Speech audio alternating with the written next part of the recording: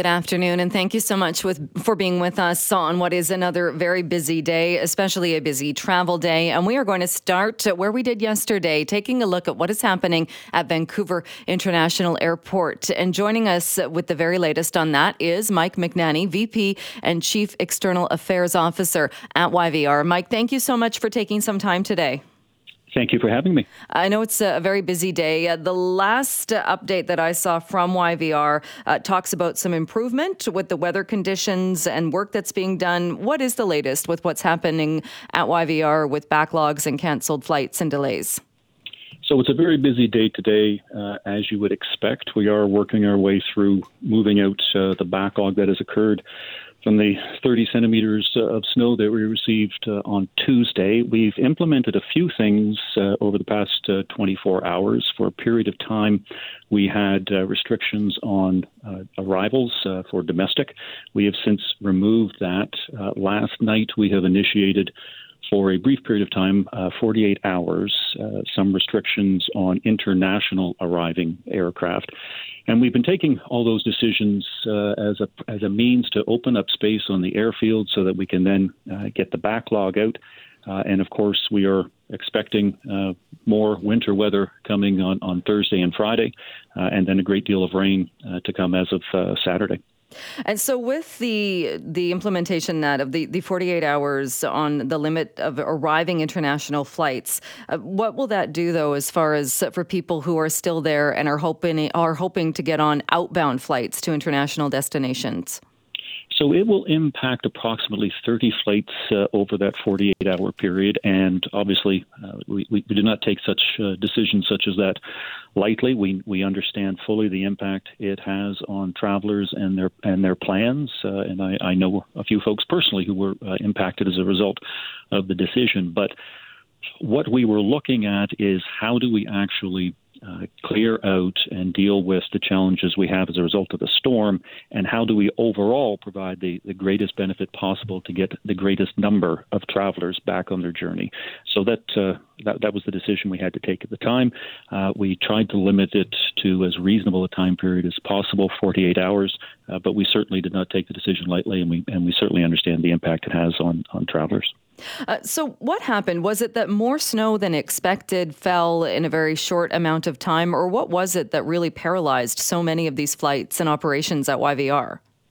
It's one of those things where you just have a whole series of issues lining up. So what occurred was we ended up with approximately 30 centimeters of snow, which is not that far off the total yearly winter snowfall for Vancouver. That snow, the rate at which it was coming down, and it was very heavy snow, what you were seeing is that as aircraft went through de-icing, and of course all aircraft had to go through de-icing, you were seeing a reaccumulation of snow on the aircraft, and of course before they could depart and take off. And of course that becomes a safety of flight issue. So aircraft are then returning back to the gates, they're returning back to the apron, they're returning back for further de-icing. And all of this created a very, very congested airfield. So all gates were fully being used, and every area that we could find to safely park aircraft was also being used. And then you had a cascading impact as flights then begin to cancel, because operators would be hitting out on the length of time, the maximum amount of time they could work in a day, or there was a need to refuel, or the aircraft is simply just going to be too far out of position to continue on. So all of these all added up. It was an experience unlike what we have seen at YVR in quite some time, and obviously we're going to be doing all we can to avoid similar incidents going forward. We heard from people, and we talked to people yesterday who were on planes, so international flights, domestic flights, leaving YVR, who sat on those planes. They were served meals, and then only to be taken off the plane later and being told that it wasn't taking off. We talked to other people who arrived at YVR and spent 9, 10, 11, 12 hours sitting on those airplanes. Why were the people left sitting on the planes for so long? So in the midst of the storm, as all those aircraft were coming in and we had that tremendous congestion, we were working with the carriers. We were working to get air stairs, get buses, drivers, moving aircraft around on the aprons to try and create gating space. you obviously in the midst of a storm and in the cold and shortly thereafter. And of course, we did not get above zero temperatures, so it's quite icy out through the apron area. We want to try and get people to be able to deplane via the gates because that is the fastest way. When you start to deplane people via air stairs, and particularly in inclement weather, it is a very, very, very slow process for each aircraft that is out there. So what happened, it's very meticulous and time-demanding work that you go through, the sheer number of aircraft that we were dealing with then led to the holds that you saw. And we absolutely feel for the passengers that were on those flights. And that is why as I was saying a few moments ago, that's why we've taken the other decisions that we have taken in the past 24 hours in terms of some restrictions on international and what we had in place for domestic so that we can clear out that backlog and avoid further repeats. So looking at the departures today, there are a lot of delays. There are still some cancellations. I know there are still people at the airport who have been there since Monday. What is your advice to people who are still traveling and still hoping to get to their destination for Christmas? So first and foremost, please engage with your carrier to see what the latest information is. I know I have seen statements by various carriers that have asked people to not go to the airport to try and change their ticket, but to do it online. Certainly our overall request of folks is that if you do not have a need to go to the airport, please refrain from doing so as we work through all of this congestion. What we are hoping to do, and the events that we have seen over the past 24 hours and the plans that we are putting into place, what we are working to do is get back to the inbound and outbound flow of aircraft that we need to get to so that the overall system can get reset and then people will be able to continue their travel plans and or the carriers will be able to put on more service and will be able to get people to where they need to go. And is it embarrassing for Vancouver International Airport, an airport of this size, to have this happen? Or like you said, was this an unprecedented storm and there was no way to avoid it? It is a very frustrating experience. Obviously, for the travelers, it's a frustrating experience for employees. We take a lot of pride in the organization and the brand and what we have built up over the years. At the core, though, of all of this is that we have to remember that safety, and I know we hear this and people talk about it, but we have to remember that this is all about safety. Ultimately, this is about safety of operations. And when you have that many aircraft on the airfield and you have aircraft turning back and you have wide body and narrow body, large and small aircraft, it is a safety of operations issue. Absolutely, we understand the impact it has had. It is a disheartening impact for us all. But at the end of the day, we also measure operations by were we able to continue to operate safely. So you look at it through a variety of lenses. All right, Mike McNanny, thank you so much for your time today. Appreciate it. Thank you.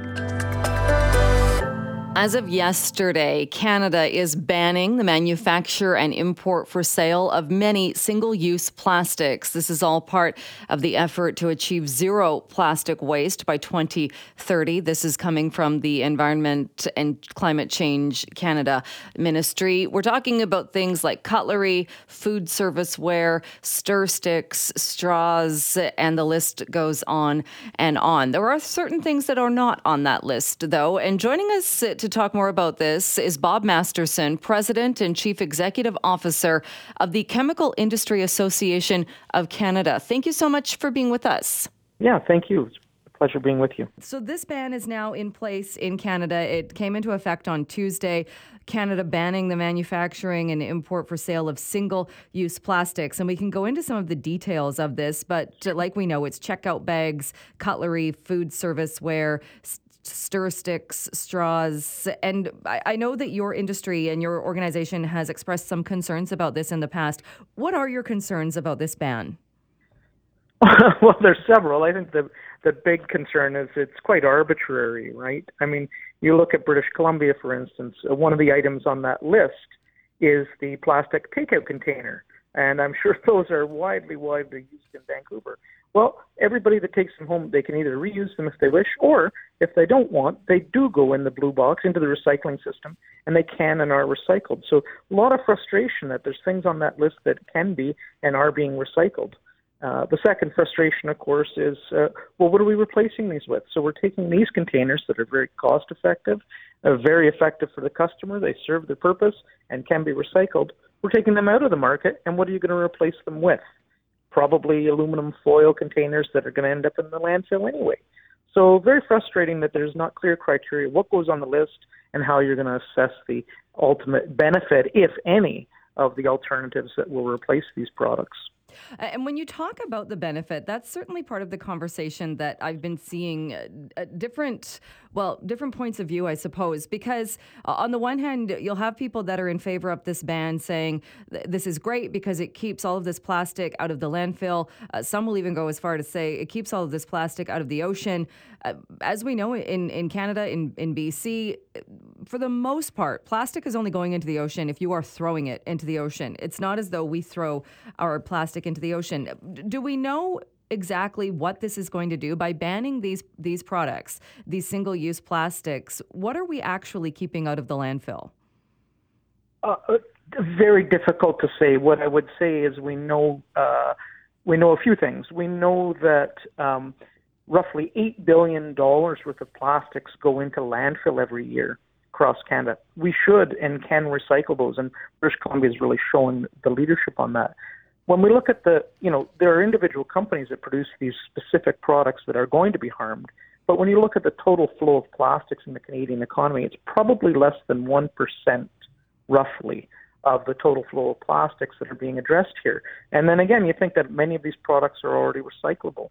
Even if you look at the plastic bag, if you're in the city of Toronto, those go into your blue box. They can and they are recycled. So you're going to be replacing stuff that is being recycled. Some of it, you may stop some things going to landfill, but again, I'll come back to the aluminum takeout container with the lined paper lid. It's going into landfill. It's not going to get recycled. So is the volume to landfill going to change? Pretty difficult to say. Is the idea then, or is the hope then, that if we're taking those plastic containers out of circulation, and I didn't realize that I was going to be talking about my lunch today, but my lunch was packed in one of those containers that I got from a Mexican restaurant some time ago. If we're taking it out of the landfill, is the idea then that we're going to be able to switch to the types of containers that you put right into the green bin that goes into the compost? Well, that's not really a solution either, because like recycling, I mean, that is a potential solution and things can happen, but and that's another thing that happens with many of the plastics. You will see them being substituted with so-called compostable products. Many of them are a form of plastic as well. But just like recycling, you have to have the institutional facilities to compost these materials. You don't just put it in your garden and it degrades into fertilizer. It has to be collected, has to be processed, and we have very, very few industrial scale composting facilities across Canada. If again, just back to this plastic container, because it's the easiest example. So one of the things that's on the federal list is so-called black plastics. They're listed as difficult to recycle. Again, they're not. You have to have modern sorting equipment, and British Columbia has that. So you can collect these, you can scale them, but it's all because of the changes you've made to your recycling system in that province. When we look at Ontario, for instance, we have 256 different and competing municipal recycling systems paid for by municipal taxpayers. So if you say to those municipalities, hey, we need another $60 million for an optical scanner so we can sort black plastic, they're going to say, get in line behind the opioid crisis, homelessness, COVID, and everything else. In other words, it won't happen. What you've done in British Columbia is you've taken the recycling system out of the responsibility of municipal taxpayers, and it's now paid for by the companies that put the packaging into the economy. They pay a tax, they pay it to themselves, basically, and they operate the province's recycling system on a harmonized basis across the whole province. That's a change that we're seeing coming to the other jurisdictions, Alberta, Quebec, and Ontario. So another key frustration is we're in the middle of transforming our recycling systems to work the way BC's does, and we're taking products out that can and are able to be recycled.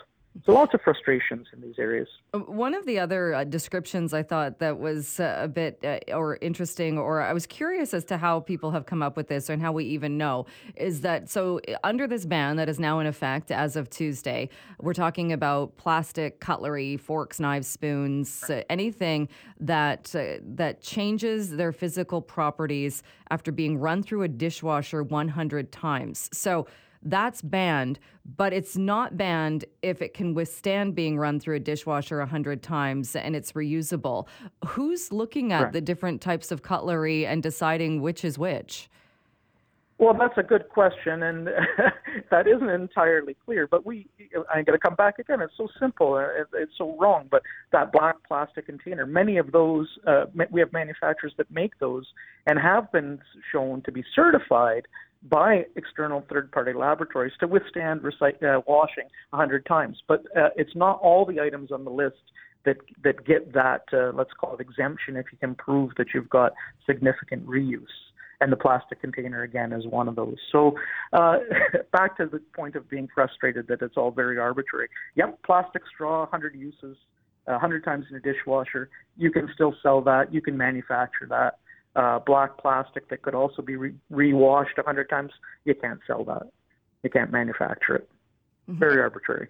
And as far as the other things that are exempt as well, talking about people will think about, well, you go to the grocery store, you can't have a plastic bag to take your groceries home anymore, but you can take 10 plastic bags to put produce in, to then put in a bag. You can buy peanut butter in plastic. You can have the plastic trays for meat, for fish, things like that. Correct. It just seems when you look at all of the exemptions and you look at what the goal of this is, if the goal is to keep things out of the landfill, like you said, doesn't it make more sense that we recycle what we're already using rather than bringing in these different rules? We would agree. And again, British Columbia has done a great job of showing how that works. Just in the first 4 or 5 years of the new recycling program in BC, you've taken plastics recycling up to 55%. Remember, the average across the country is only 10%. So you've got something special happening there, and the rest of the country needs to catch up really quickly. The question people need to ask themselves, though, and again, we're having the wrong conversation about plastic. There's this view that it's negative and it's bad, but we have to ask that question. Well, why is it in our grocery store, right? Why do I have it when I go get my grapes? Why are they in a plastic net now? Well, it's simple. If you touch those plastic grapes with your hands, the oils on your hands are going to allow those grapes to start to decompose very, very quickly, and the store has a lot of waste. Put it in a net. You get to choose what net you want, but you don't get to handle that material. You come to your peanut butter jar or your mayonnaise jar. Why is that plastic, not glass? Well, with all the emphasis on climate change and energy efficiency, the glass container is so much heavier and so much more costly to move around than the plastic. So you have all these answers to the questions, but you have very few people asking the question, well, why is this plastic there? Even the electric vehicle, right? Significantly more plastic an electric vehicle. Why? Because we want to lightweight it. We're never going back to the day when we have steel bumpers and glass headlights. Those are long gone. No one would want that. So these are very important, valuable materials. And, again, while the ban is arbitrary and symbolic on these 6 things, it's creating a conversation around plastics that's not very helpful for society, given its importance to everything that we touch. It's got some form of plastic in it. Well, so the answer, again, is back to recycling. Right. All right. Well, we're going to continue having that conversation for sure. But, Bob, we'll leave it there for today. Thank you so much for making the time for us. Thank you very much. Have a happy holiday. I imagine this thought went through many minds. People at YVR and other airports looking up, seeing their flights canceled or delayed to the point they're not going to get to their destination, or they're fearful they won't get to their destination. How many people thought of doing what we see in so many Christmas movies? Running to the car rental desk and seeing if you can get a car and just hitting the road. Well, that is what my next guest did. He didn't have to do it from Vancouver. He got out of Vancouver just in time, just before the big snowstorm hit. But he didn't get all the way home to Newfoundland. And I caught up with David Bradbury to find out a little bit more about how his trip home is going. To say he's determined is an understatement. But I caught up with him on the road for the very latest. No problem. Well, we've been talking so much about the chaos at Vancouver International Airport and people's travel plans being thrown into disarray. Tell us what happened to you, because you live in Newfoundland, but you work in BC. So how was your trip home? Well, I was lucky to get out of BC because it was Sunday. We were 2.5 hours de-icing, but I had a 3.5 hour layover in Toronto, so I figured I was fine. And when we landed in Toronto, I went right to Google and checked on my flight status from Toronto to Newfoundland, and it came up cancelled. So as soon as we went in, talked to an agent, and they said we'd hear something by email in 4 hours, and they gave us a hotel voucher. We never heard nothing that night. So I got up 6:30 and got the bus back to the airport, went right to the manager, and he said, unless they put in an emergency flight for you, he said, you're not getting home for Christmas or Boxing Day, and there's nothing we can do. And I said, emergency flight is not going to happen, is it? And he gave me his look. So I said, okay, I'm renting a car, and I went right to the rental company, Avis, and got a rental car and started driving. How long is that drive? It's 3,000 kilometers, so it's a 28-hour drive. Wow. And did you make many stops? I stopped in New Brunswick and stayed at the hotel for the night, and then the next day I made it to the ferry crossing, which was overnight ferry crossing, and now I'm on the road today and still got 2.5 hours drive left. Wow. Well, it's pretty amazing to see that you were able to do that. What went through your mind? Like you said, you knew there wasn't going to be an emergency flight. Did you at all ever entertain the idea that you wouldn't get home for Christmas? No, not at all. I said it the night before when they told me the flight was cancelled. I'm renting a car tomorrow. And what was their response when you said that? Some people said they were going to join me, and the next day they put their faith into the WestJet, and I guess now they're kicking themselves for not coming with me. I guess so, although the Corolla might have been a bit crowded if that had been the case. Yes. Yeah. And so yes, it would have. but still would have been okay. So just going back a bit. Yeah. So again, you work in BC, so no problems except for the fact that it was the de-icing and a bit of a delay leaving Vancouver. It sounds like that was kind of what started that domino effect. Yes, exactly. And I mean, like I said, lucky to get out of Vancouver because the storm was just starting, and they're not used to snow like they're getting. No, not at all. We've certainly seen that here. You're right. If you'd been a day later, you would likely, you might be driving right across the country, but I don't know if you would have made it in time. No, but it probably took 6 days, so yeah, it would have been difficult. But I probably would have drove to the nearest airport that I might have been able to get a flight. I would have checked airlines right across Canada. Yeah, and I know other people, too, have had their flights canceled. They're going to Seattle. Like you said, they're going to other airports as well. So it's kind of that whole where there's a will, there's a way, isn't it? Absolutely. I'll be home for Christmas. Rings true. And tell us a little bit. I know, obviously, people want to be home and with their families or for whatever reason. Why was it so important for you to be home and to be back in Newfoundland for the holidays? Well, I've been gone since May 15th. I was home for a week in August to see my family. My grandson was born in September, so I haven't met him yet. And I haven't seen my wife since September, so I just want to have her in my arms and my grandchild. Oh, it's so nice. I would imagine that's more incentive, too, when you said you were going to find a way to get back no matter what. Oh, no matter what. Did you have any problem at all getting a rental car? Was there a run on rental cars? Anybody else that had maybe a similar idea to you? No.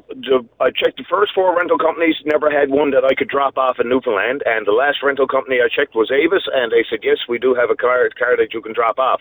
And I actually got a call from the Avis manager in Toronto, and he heard my story on the news, and they gave me 50% off my rental. Wow, that's pretty good. Yeah, it was very nice of him. He said to take some of the stress away from Christmas and the travel. Oh, that's so nice. You don't have to tell me the full amount, but I'm curious to do that such a last minute thing and to have a 3,000 kilometer drive. Is it quite expensive to do what you're doing? Over $2,500 with time you could take in hotel, gas, meals, ferry ride, and car rental. Yeah. But I guess the alternative is you would have spent the holidays by yourself, wouldn't have seen your family, and probably wouldn't have had a very good Christmas. I would have spent $10,000 to get home to him. Any price to get back and to be there for the holidays? Absolutely. I would have ran my credit cards to the hilt if I had to. What have the roads been like as you've been on them and getting back home? I've been very lucky. The roads has been dry and the weather's been great. And how long will you get them with your family before? Are you coming back to continue working in BC? Yes, I'm missing out on 3 days now. I got to go back to January the 3rd, so I missed out on 3 days of my holidays. Well, hopefully the But weather. it could be worse. Yeah. It could be worse. I could be stuck in Toronto. Yes, very, very good point. Well, hopefully the weather will cooperate and your trip home will be a little, not home, sorry, your trip back to BC to work will be a little smoother. Yes, please God. You're missing a lot of snow here. There's more snow and ice than we've seen in many, many years. So at least you've got that. Yes, exactly. I'm lucky to get home. And a lot of people that book flights for Christmas Eve and Boxing Day, the weather is not looking very good. They might not make it on those days. Does your family know what you've done, or are you surprising them? No, they know. They're all worried. My wife's been crying for 2 days, worried to death about me. Oh, no. And because I never got home in time. Yeah. Is she more She's worried worried. that you more worried or more upset that you didn't make the flight, or is she worried that you're taking on this big drive in the winter? She's worried that I'm taking on this big drive in the winter. But now she's very excited as I'm only 2 hours away. All right. Well, I appreciate so much that you took the time to talk to us. I do love stories like this that are taking a horrible situation and making the best of it. Thank you so much, David, for talking to us today, and have a very Merry Christmas. Thank you, and you too. Have a very Merry Christmas. Well, we are going to talk about somebody who has just been named. We're going to talk to somebody who's just been named the 2022 Innovator of the Year. And this is at the Science Fair Foundation of BC's Youth Innovation Showcase. And joining us to talk about this is Liam Pope-Lau. Liam, thank you so much for being with us. Thank you so much for having me. Well, this is a pretty cool story, and I read about you getting this title, and it has to do with a self-heating life jacket. So can you take us back? How did you get the idea, and how did that ball get rolling as far as developing a self-heating life jacket vest? 2 years ago, in the summer before I was in grade 6, I was learning how to sail when my boat capsized and I fell into the ocean. Even though it was summer, it was actually really cold. And when I got home, I looked up hypothermia and saw how many people die of hypothermia each year and how preventable it is. And from there, I mean, a lot of people would probably have that scenario, could have that happen and would think, okay, well, I'm going to work really hard to not fall out of my boat or to not fall in the ocean. But you took it a step further. Yes.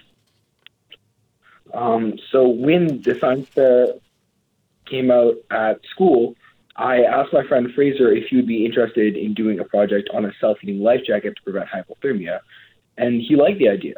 So we started working and thinking about what it would be needed to do and different ways to create heat. And how long did that take you to kind of come up with that? It took around 5 months, I would say.